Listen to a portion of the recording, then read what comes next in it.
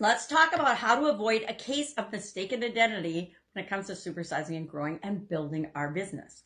Now, when it comes to building our business, one of the last things we want is somebody to think that another company, especially a competitor, is actually us. We want to make sure that people are clear on who we are. We're going to talk about how to avoid having a mistaken identity when it comes to our company after we talk about where this idiom came from and what it means. It's from the mid 1800s. I'm not really sure who first used it, but it basically refers to the wrong assumption as to who a person, or in our case, a business or a supplier or a vendor is.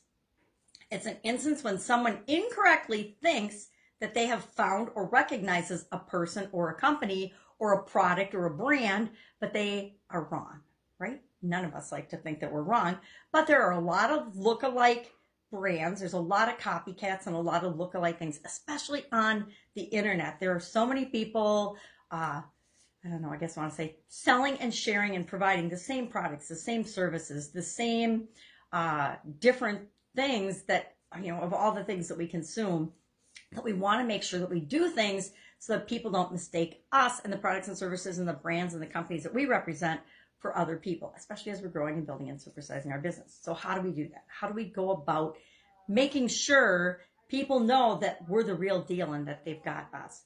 A couple of tips for that I'm going to share, and grab my magnifying glass so I can see them. Number one, we want to lower your identity information barrier. Now, what does that mean? You might think you want to do just the opposite. You want to get some software that will protect you and protect your identity. Well, you can do that.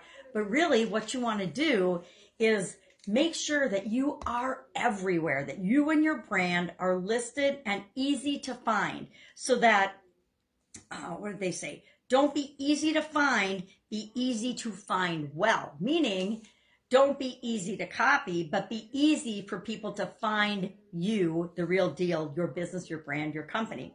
And you do that by listing yourself in local things like, I don't even know if they make phone books anymore, but if they have directories and local directories and phone books, make sure that your listing is there and that it's correct. Make sure that the information is all there. Make sure that you get government agencies and anything where you'd be listed as a business or a company, Better Business Bureau, any state or federal organizations, OSHA, FDA, USDA, anything that is appropriate for your business or your company, make sure that they have your accurate information and all your accurate information.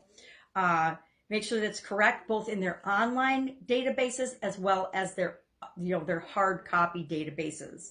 Have a web presence. Now, people argue with me on this one, but I think it's critical in this day and age that all of us have a web presence. And my kids even fight me on this one because they are very anti-social media, and I'm, all over the place. But guess what? It's pretty hard to copy me because I'm all over the place. And I like video, and I do video every day because it's almost impossible to copy someone's everything if they're showing up every day. I think I've got well over 6,000 videos, live videos that I've done. Who's going to copy that? Who would want to? So be yourself, get out there, be seen, be visible, and you do the same thing with your brands and your products and services brands, right? Be listed high in search engines. If somebody searches my name, guess what? I'm that whole first page on Google. You should be too, or your brand should be. If somebody searches for your particular product or services, you want to be top of mind for people. But they have to have your accurate information. You want to be out there, but you want to be out there in a way that is correct and honest and authentic so that people can find you well, meaning find the real and accurate information on you. Almost everyone I know on social media has had their profile, either their profile picture or their profile information, me included, stolen and used by someone else. But if you've done a good job presenting your business, presenting yourself, and being out and active in the world and showing up consistently, people instantly know if someone is pretending to be you or not. Most of my close contacts, I think almost all of them, have been fake profile, fake invitations sent to me. And I always know it's not them. And I send them a direct message to their original profile and say, hey, you've been hacked. Look into this. And I have friends that do the same thing to me because they're like, yeah, there's no way Sharon said that or did that. And that's how you want to be known online and offline. You want people to know what to expect from you. You want them to know who you are. And if you do that, it's almost impossible for people to steal your identity. It doesn't mean they won't knock off your products and services and copy your copywritten material and try to sell it as their own, but people won't fall for it because they'll know that it's fake. And then the second thing, and after all of those things, be unique and stand out. If you stand out and are unique and are just yourself, people can't copy that.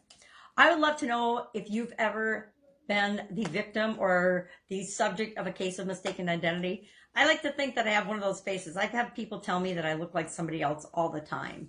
But I think at this point, people know it's me and I know it's me.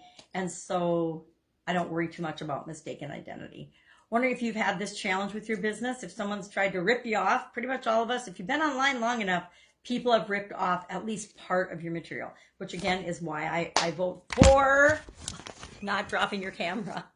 All right, that's it. Have an awesome day. I will be with you tomorrow. Bye.